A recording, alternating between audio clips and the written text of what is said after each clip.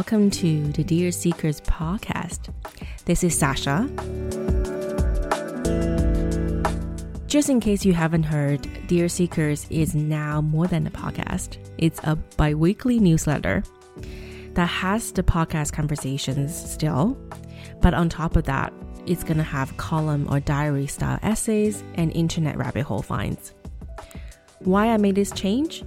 If you want to know more about it, you can head to the previous episode. I've included the link in the show notes as well if you'd like to sign up to our newsletter. All right, 2021, our first conversation. Woohoo! Oh my god, that sounds a little bit forced, but I am excited about today's conversation. It's with Nikki O'Neill. She is an artist, an interior and spatial designer.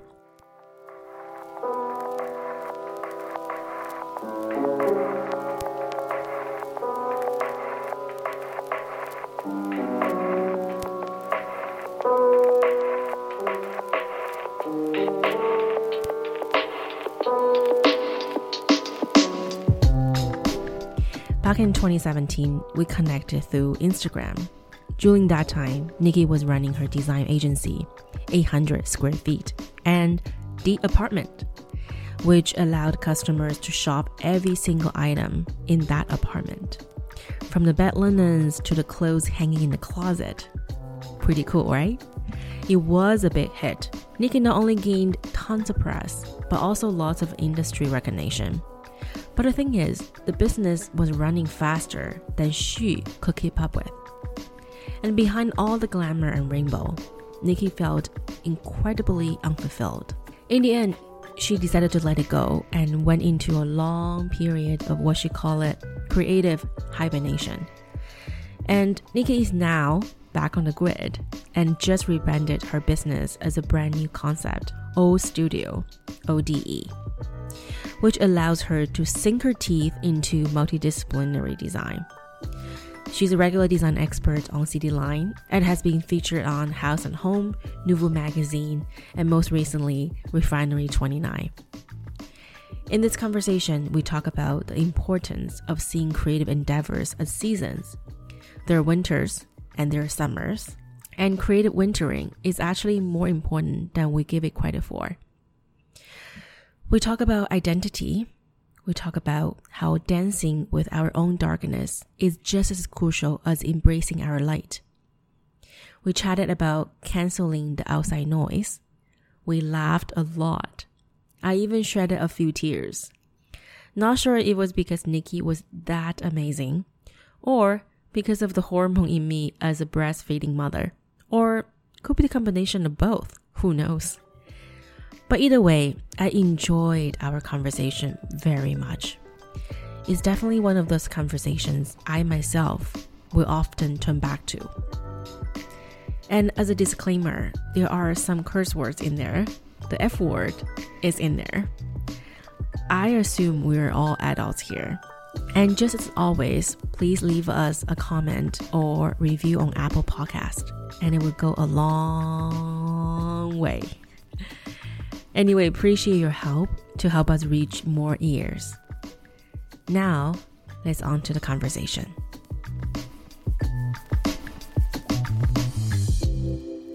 Well, welcome to Dear Seekers, Nikki. Hi, Sasha. Thanks for having me.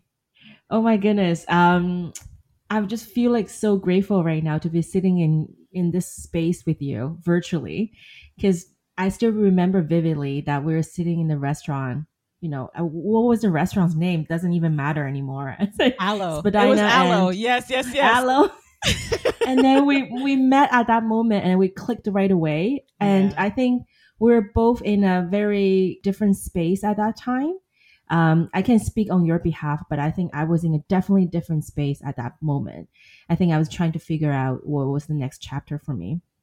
And I think you were also you felt the urge of something new was coming, but I think at that moment you were also trying to figure out, navigate in between the old you and then maybe welcome the new you.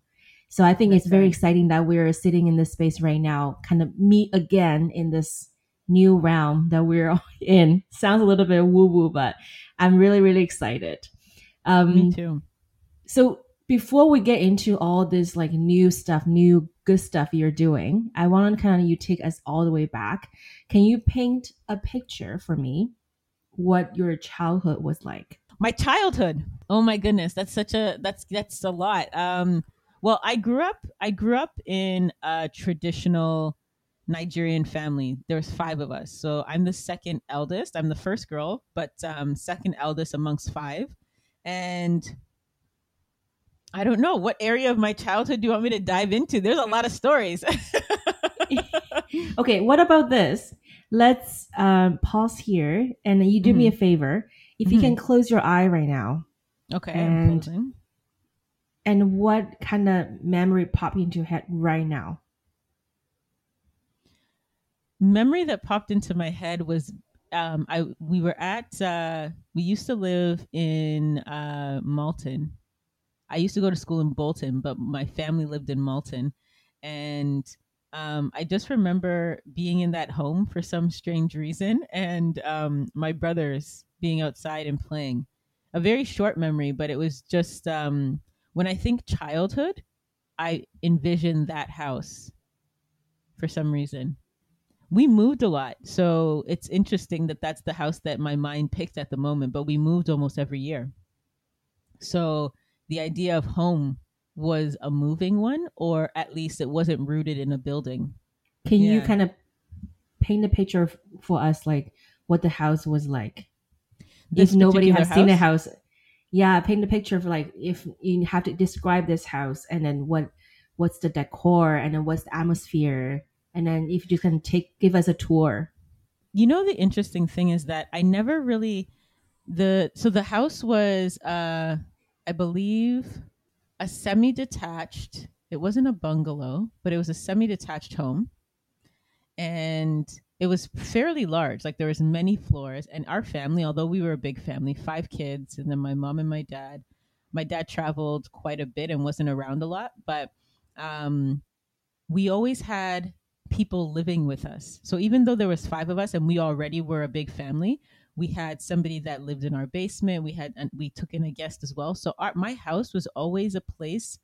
My family was always a family that was open and allowed people to come in. My mom was a mom who she was kind of like a community mom, to be honest with you. So there was always people going and flowing in and out of our house, which is quite interesting for me because I'm an introvert. So I don't know if I liked it or not, but the one thing I do remember is my room was always like my sacred place. It was a place where I could escape. I didn't have to talk to nobody. I didn't have to perform. I didn't have to do anything.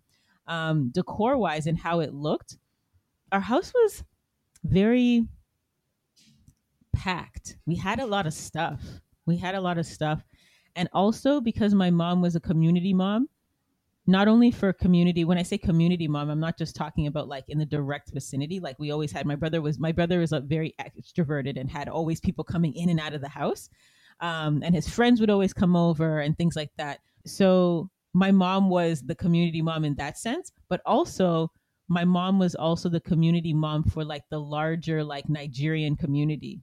I'm Yoruba, and specifically from a town. My mom is from a town called Ekiti, and she used to be the vice president of the Ekiti Association in Canada. So when people came newly from Ekiti to Canada, she would always like help them out. She would always like be kind of like their extended family. So we were always the extended family for like everybody, it seemed, so there was always like an influx of like being able, we didn't lock our door, people could come as they want, like it was just very like a lot of movement.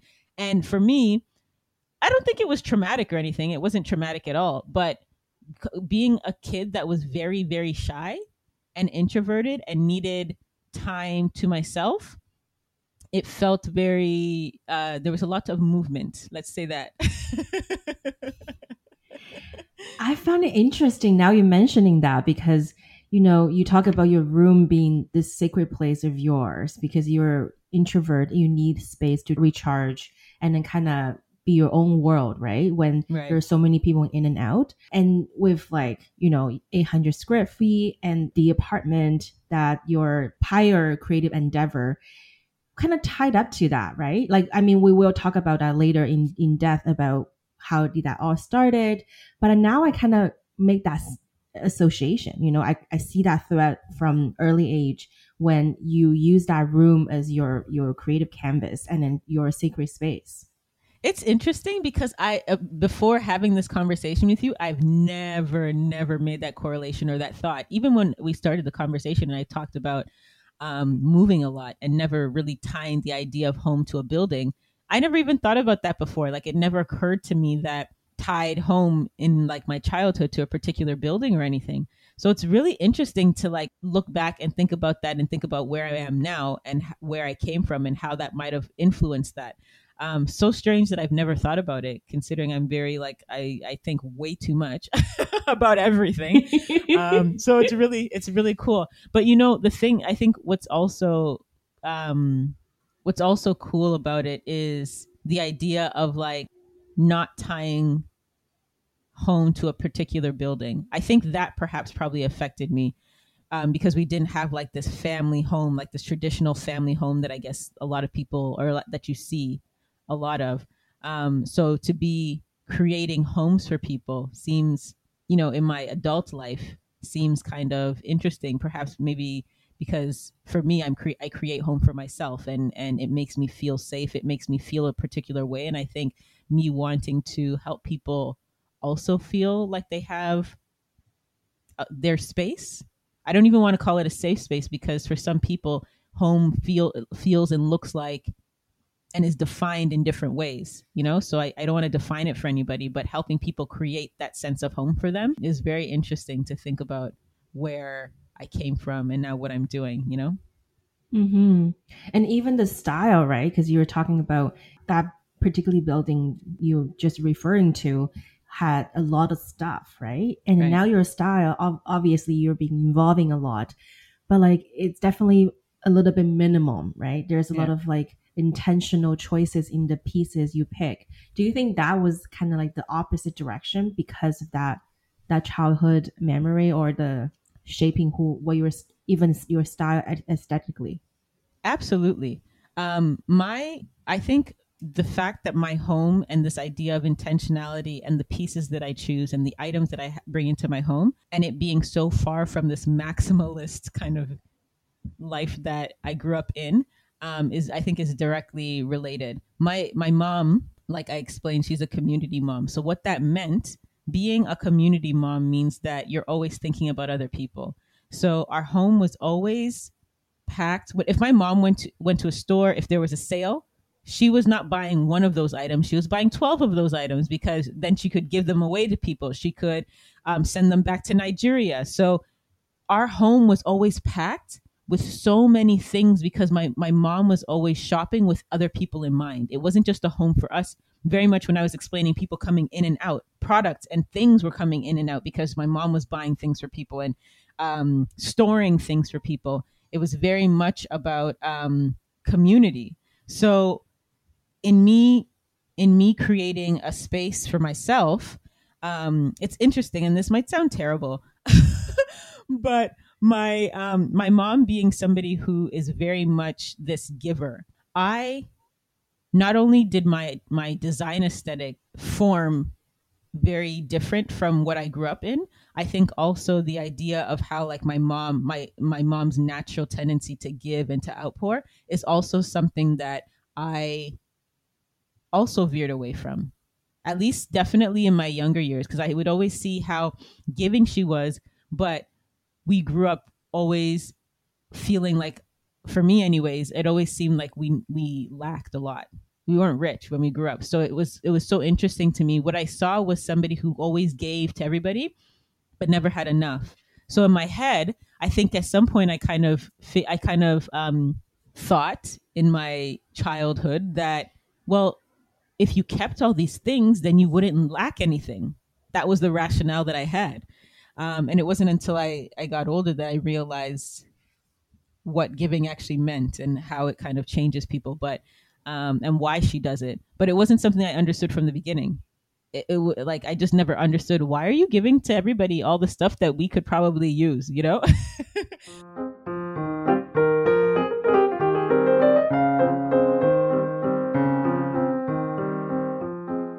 I grew up, my mom was the type of person that raised us and taught us that we could do and be whoever we wanted to be. And I actually took that to heart. You know, I guess parents say that to their kids, and that's something that, you know, people grow up hearing. You could be whatever you want. But for me, like when my mom told me that, I actually just believed her. I was like, oh, I can? Okay.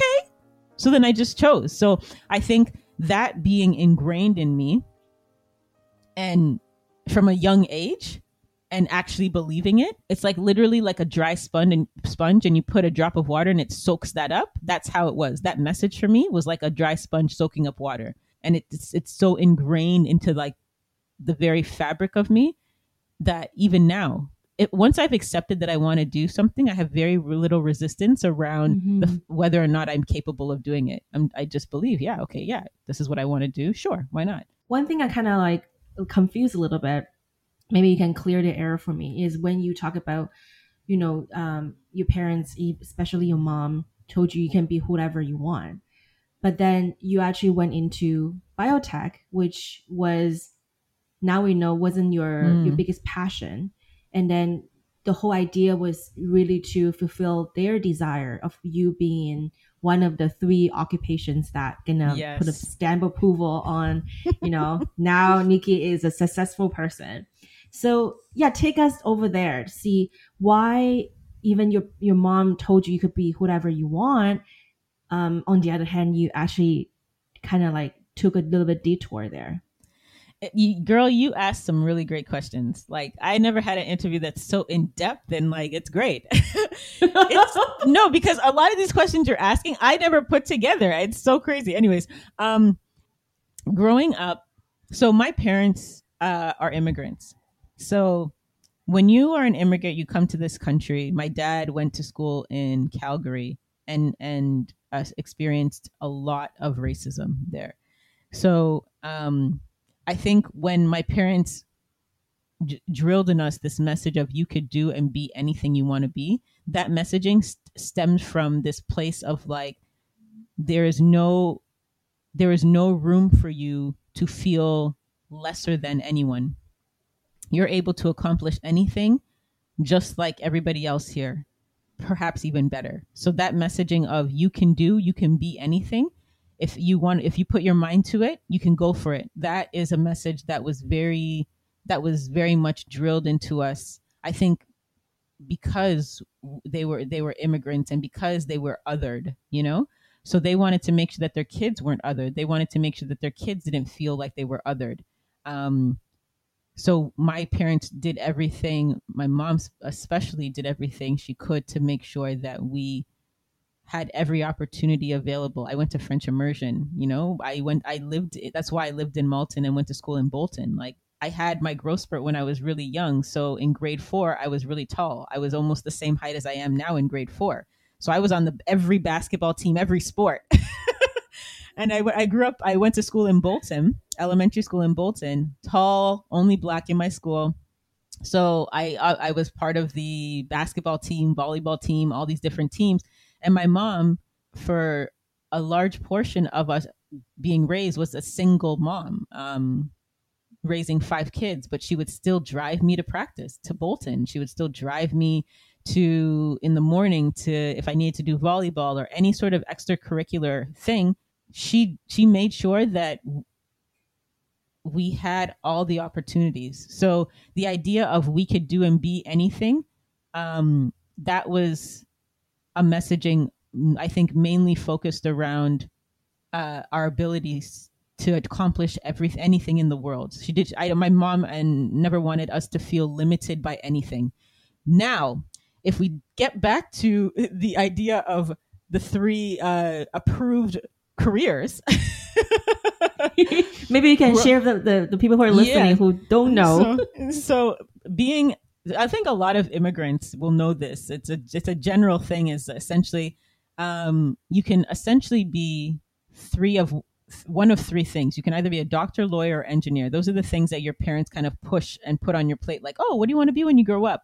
Oh, I want to be like, you know, there's no, I can't even think of anything that I would say, because literally those are the only three options you're kind of given.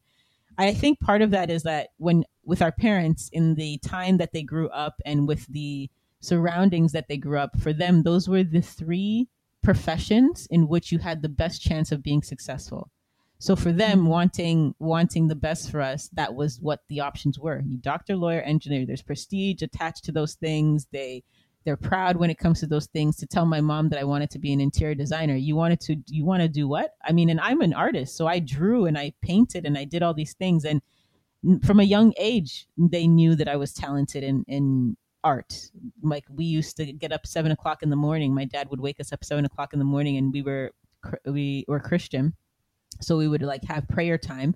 And as they're reading like the stories, my dad would give me paper and I would draw out an image of the story. So by the end of our little, prayer time, I would have an image of whatever it was we were talking about. So they knew from a young age that I was very artistically inclined. To be honest, majority of my siblings are artistically inclined, but we were all pushed to be doctor, lawyers, or engineers. None of us are. We are all artists now. So I think if they had just instilled and allowed us to be what we probably would have been in a different place. But so insert a joke here. So none of the five became one of the professions? None. One of them no, I think he went to school and he's an engineer. He's an electrical engineer. But now I think he's left that, and now he's becoming an entrepreneur, starting something in a creative field. So we are all creatives. Right. So they literally wasted their time. Wow, if they bet on a bet or something, their chance of winning is zero. Absolutely. So it's interesting. I ended up, so when I was growing up, I said, okay, I would pick doctor. I'm an overachiever. So I was like, yeah, I'm going to be a doctor. And I figured, I'm like, what's the most creative field in medicine? I'm like, oh, I could be a plastic surgeon. That's kind of like sculpting. I'm like, I could be a maxillofacial surgeon. Like, I can help reconstruct people that get into accidents and things like that. Yeah, that's what I'm going to do. Well, and to be honest, like, even the thought of like connecting the two dots are like so artistic to me, because I never even thought of being a plastic surgeon is anything creative.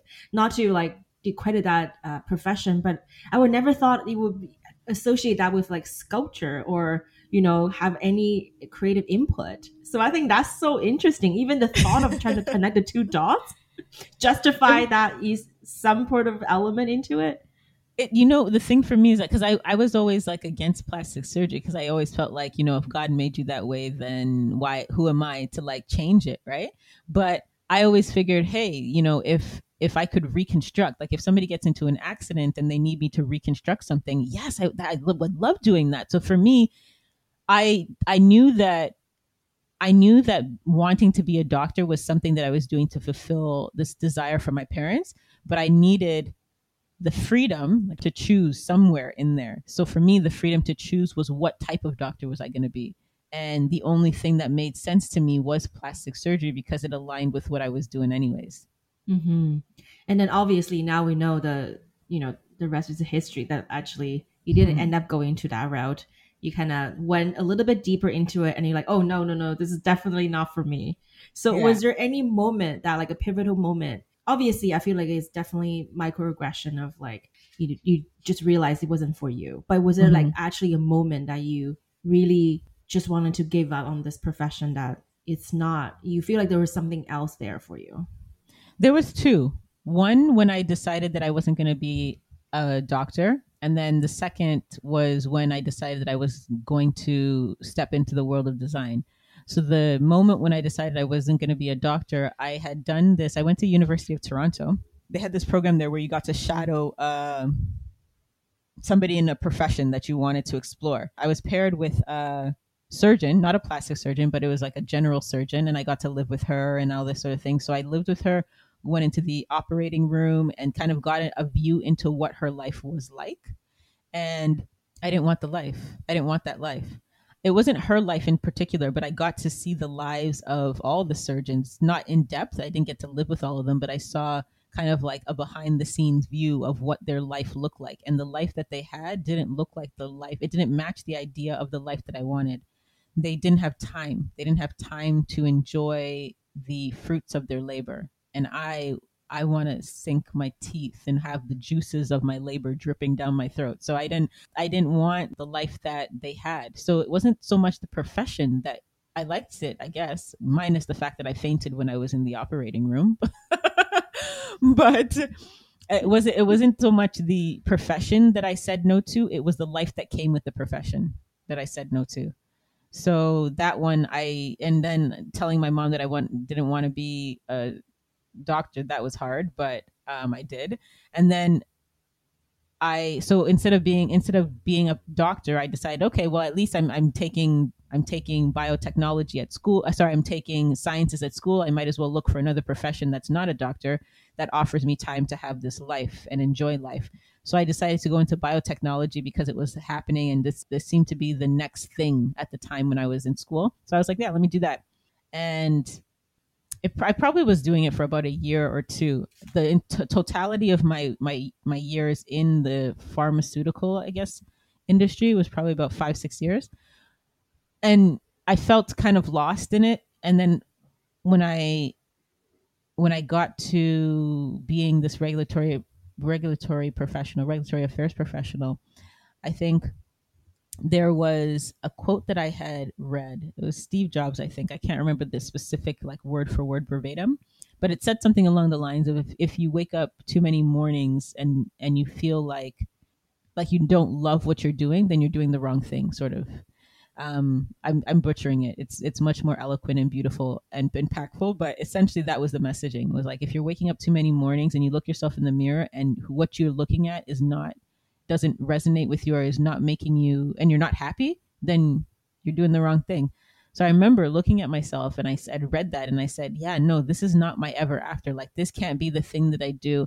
And then when I have children, and at the end of it say that I chose to do this and this is what my life looked like. It wasn't about to happen. So those were the two moments that pivoted my like the trajectory of my life, I guess, or my career at least. Mm-hmm.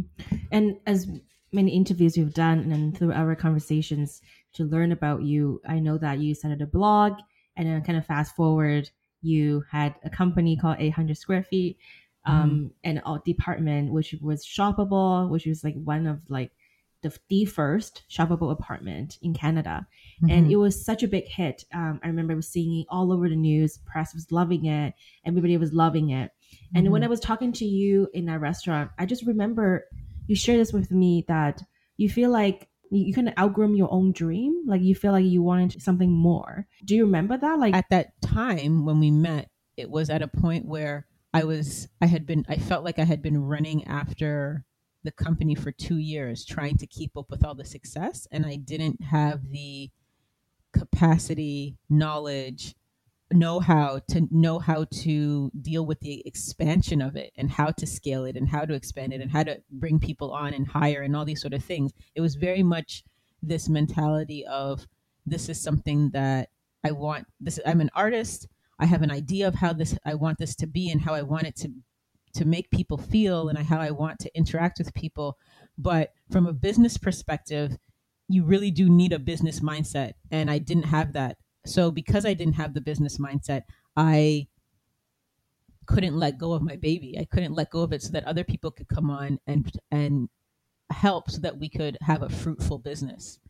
And it sounds terrible to have to close something that's successful, but I didn't have the know-how. I didn't know how to keep up with it, and it was eating me alive. So I just needed a break. I needed to listen to my body.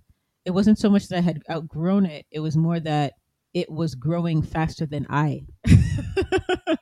Yeah, because I think at that point you were doing everything, right? Like you were, people will have to come in. I remember you had like a schedule people can book to come in to shop, but then I guess it's really hard to kind of from the practical standpoint, it's kind of hard to maintain that because you have to do the inventory, and then It's almost kind of like a COVID right now of a store they have to, Yeah. and then you were doing that, Yeah. right? It's so It's interesting. interesting.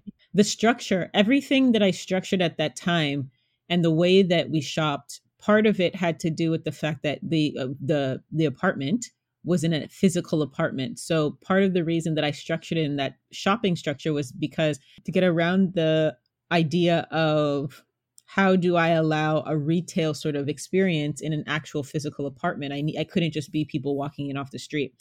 So that is how I kind of structured it because I kind of wanted this authentic apartment experience. When I started, I very much started with what I had now. I didn't have 10 grand a month to have a store on Queen Street. You know, I wanted to be downtown. I know I needed to because it was all focused around small spaces, but I decided to start the business with what I had. And what I had was an apartment.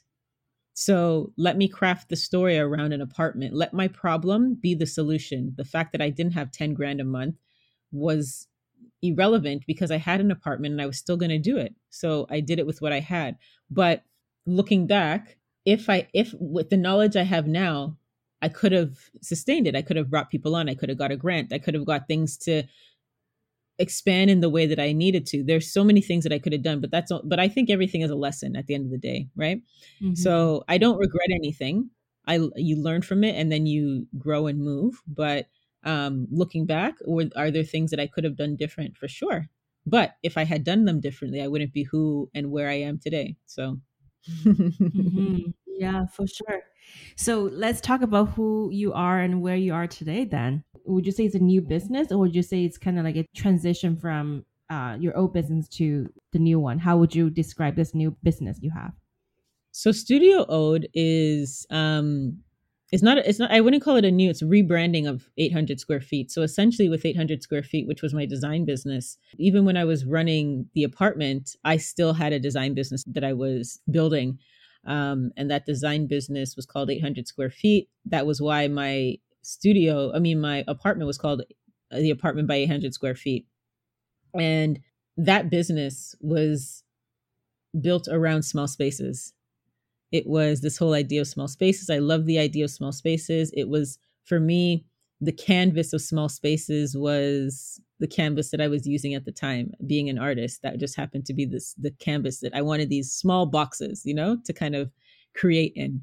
But as I grew and as I evolved and I grew as a person, things change and the work that I was doing changed, and 800 square feet, that business, the brand built around it, didn't have room for a different story to tell. It was about small spaces. So the rebranding of 800 square feet, or maybe the realignment of my business with the work that I was actually doing, is what we now have Studio Ode. That's what manifested from that. Studio Ode is a multidisciplinary design studio that focuses on space and creating space in a holistic perspective. So we deal with physical space like interiors, public space like installations, and online space like branding. So essentially, the work that we do is creating space and telling the stories of people through space.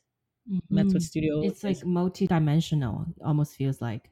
I wonder, because you talk about you have grown artistically, also personally. So, what kind of things that you have discovered about yourself? I'm sure there's a lot, but if you can kind of pinpoint the top couple ones that really put a stamp on the highlight or something. Mm. Um, it's tough to describe without context, I guess. Hmm. One of the things that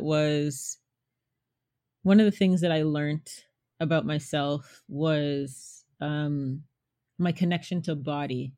I'm very headstrong, and I've always been kind of very headstrong. And I think, especially in the society that we grow up in North American society, we kind of taught to glorify the mind, in a sense that that's, if you want to be successful, that's what this is what you listen to, your mind. And you prescribe to that. I prescribe to it. So I was very headstrong. And what that meant is that I listened to my mind and valued it over other elements of my being, meaning my body. So if I needed to, meaning rest, there was no rest. Like, for example, when I was talking about feeling worn down and tired because I was running after this business or whatever. In this evolution and this thing that I learned about myself is that my body speaks. My body speaks, and it requires listening to, and it's really important for me to honor all the sides of me, mind, body, spirit. And I'm still learning a lot when it comes to that and honoring all of them and knowing how to balance all of that. But it's something that is absolutely necessary for me to live a healthy and full life. So I'm still trying to make sure that I honor those things, and giving space to each of them as they see fit, mind, body, and spirit. So that's one of the things I learned, because beforehand I didn't really, it was kind of like this grind and this hustle kind of thing, hustle culture, I guess people call it, where you just go and that you glorify that sort of thing. And no, my body wasn't having it. So that was one of the things that I learned, that I need to respect all of those parts of me. Another thing that I learned was, and I guess some of these things are like, they're probably obvious now, so it's kind of hard to say I learned them, because it's kind of, you look back and you're like, well, duh, But let me think. Another element of myself, and I'm not going to say that I learned it about myself. I'm going to say I accepted it. I am very blunt and straightforward. I see things in a certain way, and I say things in an honest way. And I think sometimes growing up and in my experience, it's not always looked at as the best. Some people think that it's perhaps you lack tact, or I don't know the words, but essentially it's not always looked at as a good thing to be 100% honest and to be blunt and not sugarcoat things. And I think with me, in doing that, in trying not to come across abrasive or to step out of line or to all these things, you quiet your voice. And I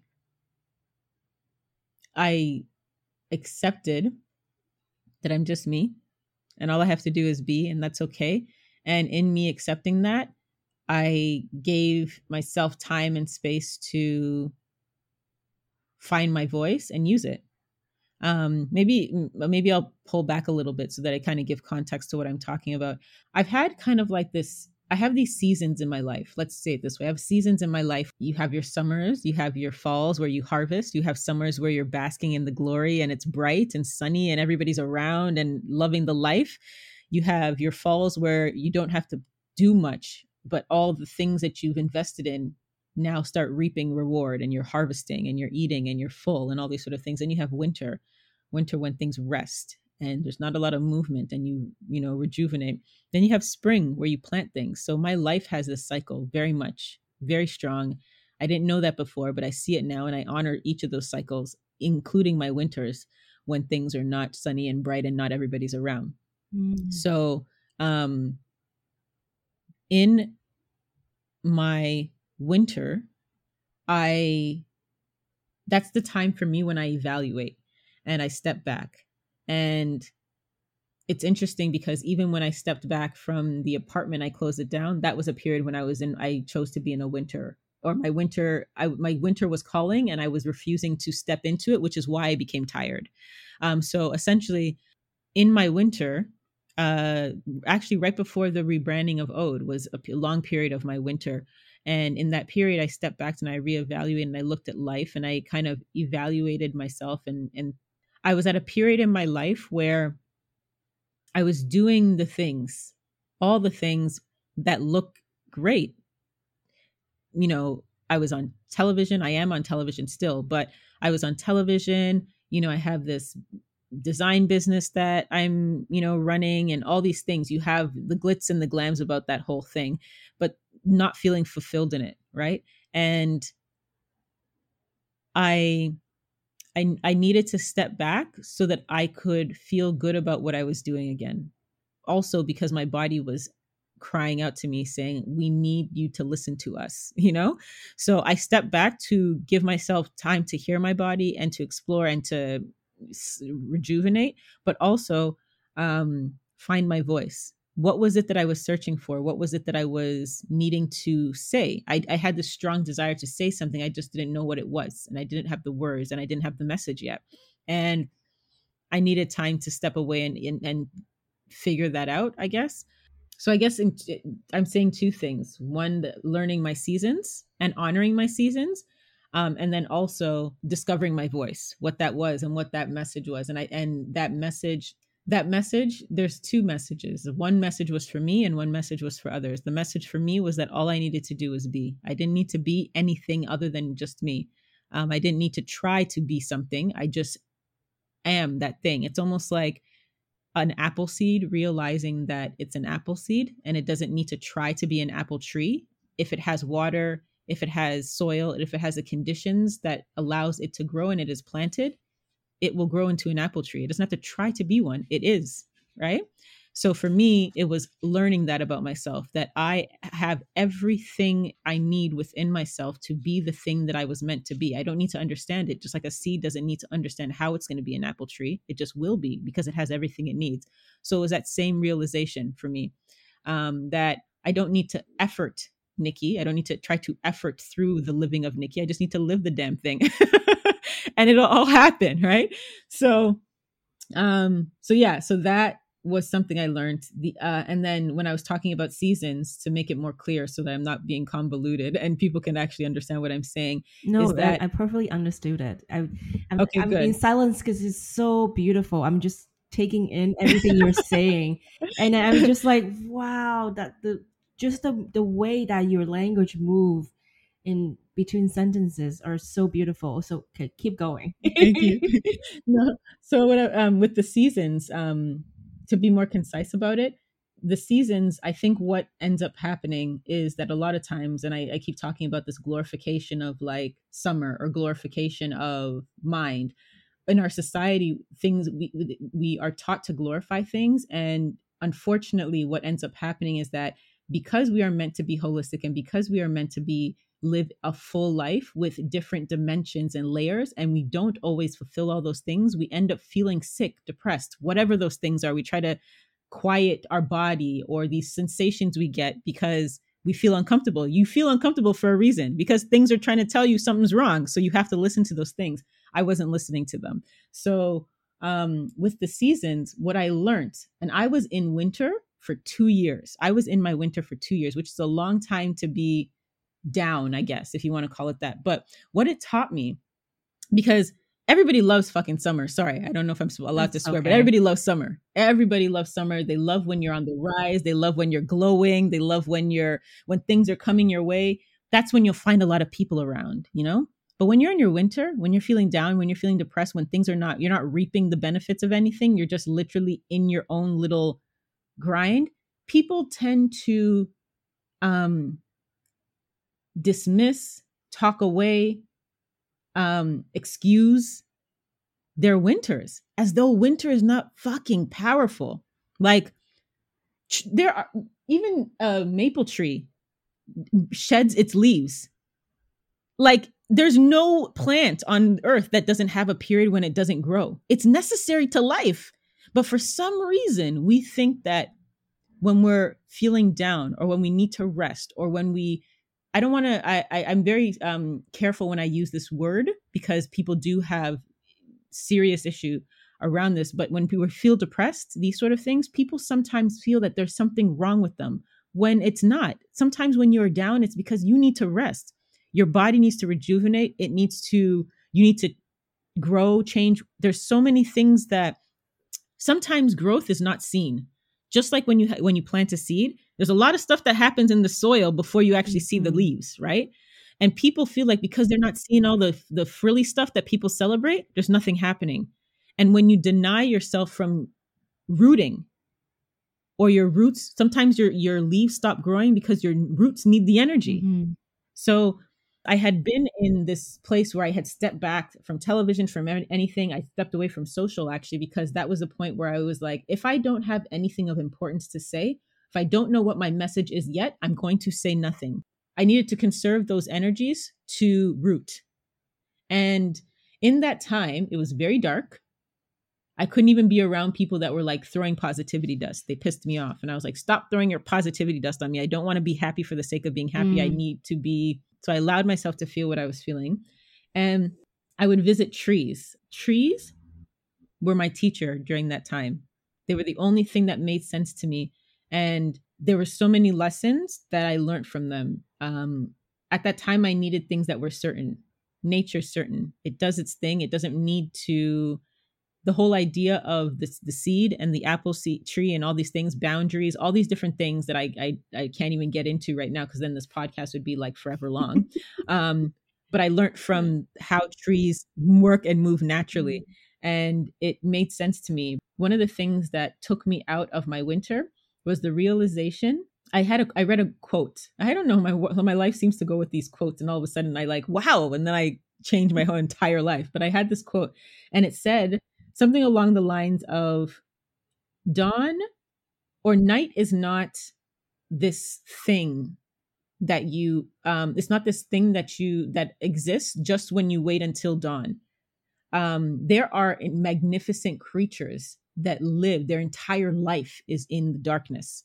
And when I read that, I was like, oh my friggin' goodness. Because I had still at that point, I was still at that point battling this idea of me being in darkness and being sad and being depressed and being angry. And when I read that, I was like, oh shit. The problem here is that I keep trying to push away the very things that I need to feel. I needed to feel darkness. That's what I needed. I needed to visit my darkness, understand it, accept it, respect it, become friends with it. I literally became friends with my darkness. And when my darkness is fucking powerful. Darkness is powerful in general. And when you can accept the darkest part of you and see that and accept it and take it as your own, then you're not afraid of things anymore. You don't push anything away because you know it. You know your darkness. You know its limits. You know what it needs. You listen to it. So anyways, all that to say that I learned about my darkness, and I respect and I love my darkness. I give it space to do what it needs to do, because when I can accept my darkness, oh man, my light is so much more brighter. It's fucking brilliant. And yeah, so yeah, that's what I learned about myself.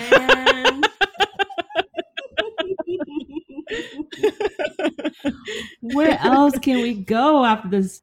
Oh, so beautiful. Wow. I'm actually in tears right now because it's resonated with me so much. I can't even explain how much it has resonated with me. Because in the beginning of the podcast, before we hit recording, you asked me, how are you? Right. And then I told you, about motherhood. Right. And then I took a break from Dear Seekers because rightfully so, I became a mother. But even like rationally, intelligently knowing that I gave birth to this person, I still struggle on a daily basis that I need to output. I need to showcase I'm doing something. I'm still producing. I'm still could be this productivity thing to the society. But then, who am I still trying to answer to? Not everybody's waiting around. Where's Dear Seekers? It's not like I'm that important. So it's like, yeah, it's so interesting. Like what you share is that a winter that we need, but we're so glorifying the summer, the spring. Every seasons are definitely needed. So I really, really thank you for that. Like it's so much resonance to me. I hope this will bring some light or darkness to people who are listening, because just so beautiful. It is that yin and yang that we kind of like, before I would never understand yin and yang, because growing up to this concept, I almost feel like it was such a tacky thing. Like, what does that even mean? Have this like light and white and black? It's like, and people would tattoo on their body. I'm like, oh, that's so tacky. It's like, oh my goodness, I'll never go there. But yeah, now it's really come to full circle of like understanding that, fully appreciate it. It's about really embrace that darkness, because we all have, like, some people are darker than the others, you know. Some people have like a longer period of time in the darkness than others. But when we are trying to push away from that, then that's when the darkness started to come back and haunt us, right? That's it. That's exactly it. And you learn how to dance with the darkness. It's crazy because the amount of energy that we exert trying to push away our darkness is so much. That's why I was exhausted. That's why I was so exhausted, because I was spending so much time trying to like mask this thing or trying to, but there was nothing wrong with the thing that I was trying to mask. And it's, you know, a lot of times the problem that I think, it's not a total, I don't say the only problem, because there's so many problems. I mean, we can obviously see that in our world now, but I think part of the reason is that because we live in a society that has all these, that kind of tries to show us a picture of how good life looks like. And because our life does not look like that, we immediately think something is wrong with us. The problem is not us. There's never an issue with us. It's just like telling a blade of grass that it's not growing in the right direction as blades of grass. How the hell do you tell how do you know what is the right way for a blade of grass to grow? Or a grain of sand, to tell a grain of sand that it doesn't have the right rough edges. It's sand. It's a blade of grass. They are all different. None of them look the same. So it's like telling us human beings that this is the model life that you should live. This is how you should be within these parameters. No wonder we are all comparing and feeling like we are inadequate, because none of us will measure up to this standard. The standard is erroneous. The issue is not us. The issue is the image that we're put in front of us. The only image that we can look at that is accurate is a mirror. That's it. So if we're able to accept the image that is reflected to us in that mirror, you could do whatever the fuck you want after that. You can. Yeah, that's the hardest part, is like looking yourself in the mirror and accepting this person wholeheartedly. That's it. Don't you think that's the hardest part? It's difficult if you are looking at it from a perspective of, I have to accept the person in the mirror. I think it's easier when you look at it from a perspective of, I need to cleanse myself of the image that I have been given before me. Because when you're a kid, you don't have a problem with the image in the mirror. That's all you know. So you scream loud, you dance, you eat, you play, you roll around in the dirt, and you do all the things because that is that comes from your belly. It comes from within you, right? So you don't even have, just like the seed, you don't have to try to be anything.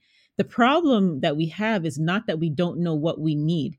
Our bodies will tell us, our souls will tell us if we are quiet enough to listen. The problem is that it's too noisy. There's too much noise going around. You're supposed to be like this. You're supposed to go this way. Your parents are telling you to do something. The society's telling you to do something. Your husband, your wife, your kid, everybody's telling you to do and pull you in all these different directions. You need the time to quiet everything. That's why meditation works, because it's a time where you can quiet everything around you so you can hear yourself again. So it's not, I don't think it's so much about look at the mirror and try to like yourself. Nah, because once you push away, or once you cleanse yourself of all the noise around you, falling in love with yourself is like the easiest thing to do. It's so easy, and it's friggin' fun. Like, you just like, man, I am incredible. Like, and then the things that you say to yourself, the things that come from within, they're always right, because they're coming from you and they feel so good. Like, it's like talking to yourself and being like, you think that too? I've been thinking that my whole life. You are so smart. Like, it's like that. It's coming from within. So it always resonates. It always feels so good, because you're like, damn, I can hear you. You are so magnificent. I'm so happy to meet you again. You know, so, and so interesting. Yeah.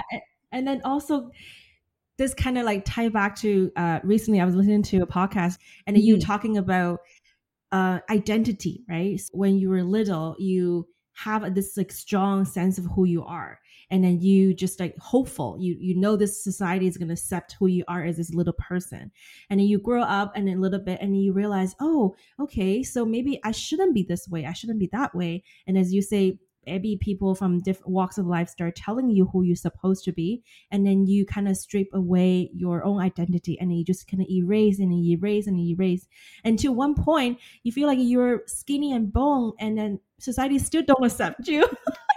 Yes, It's like I have stripped myself to the fucking bone for you, and now I'm still not enough.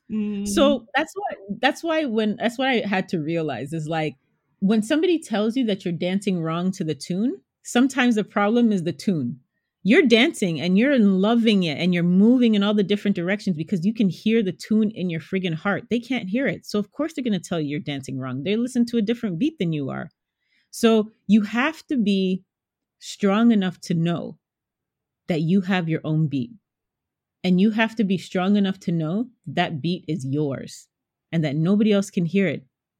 Unless sometimes, because we are all connected, there are sometimes that the beats and the rhythms and the frequencies of other people vibrate at the same time. When you find people that are just like, man, those are my people.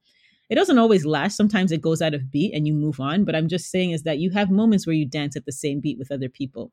But you still have to know, even in those times when you're dancing at the tune and the same beat, you're still an individual and your rhythm will change. And that's okay. If you are uncertain of anything in life, be sure of the fact that you are an individual. You have your own beat, and that beat and your heart and your voice and your spirit will guide you in the direction that you're supposed to go. And if you do not deviate from that, you will be fucking happy. You will love life and it'll be full.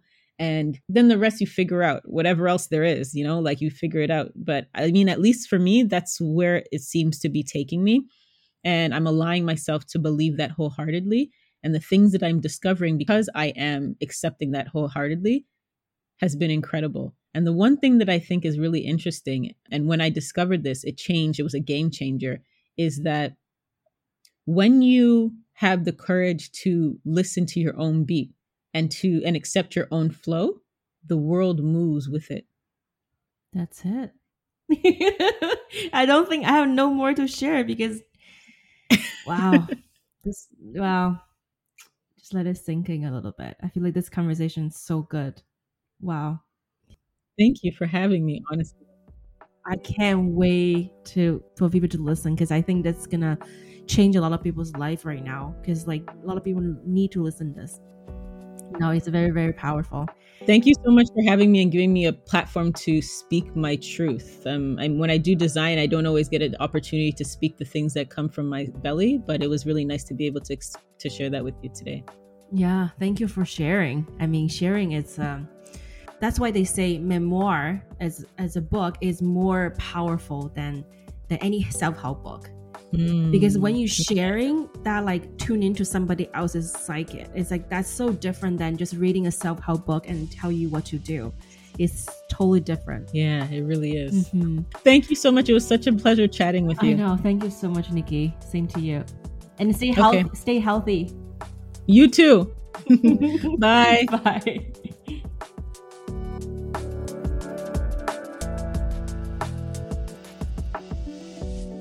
All right. Thank you so much for listening in. I hope this conversation will bring you just as much as it brought me. Lots of aha moments, lots of inspiration, lots of motivation. And our next newsletter, it's going to be in 2 weeks on a Sunday morning. I can't remember which day it's going to be, but I think it's going to be an awesome one. All right. And so I will see you in 2 weeks. I really hope you will sign up to our newsletter. The link to the sign up is in the show notes if you are interested in it. And please leave us a review or comment or tell all your friends. Okay. Bye.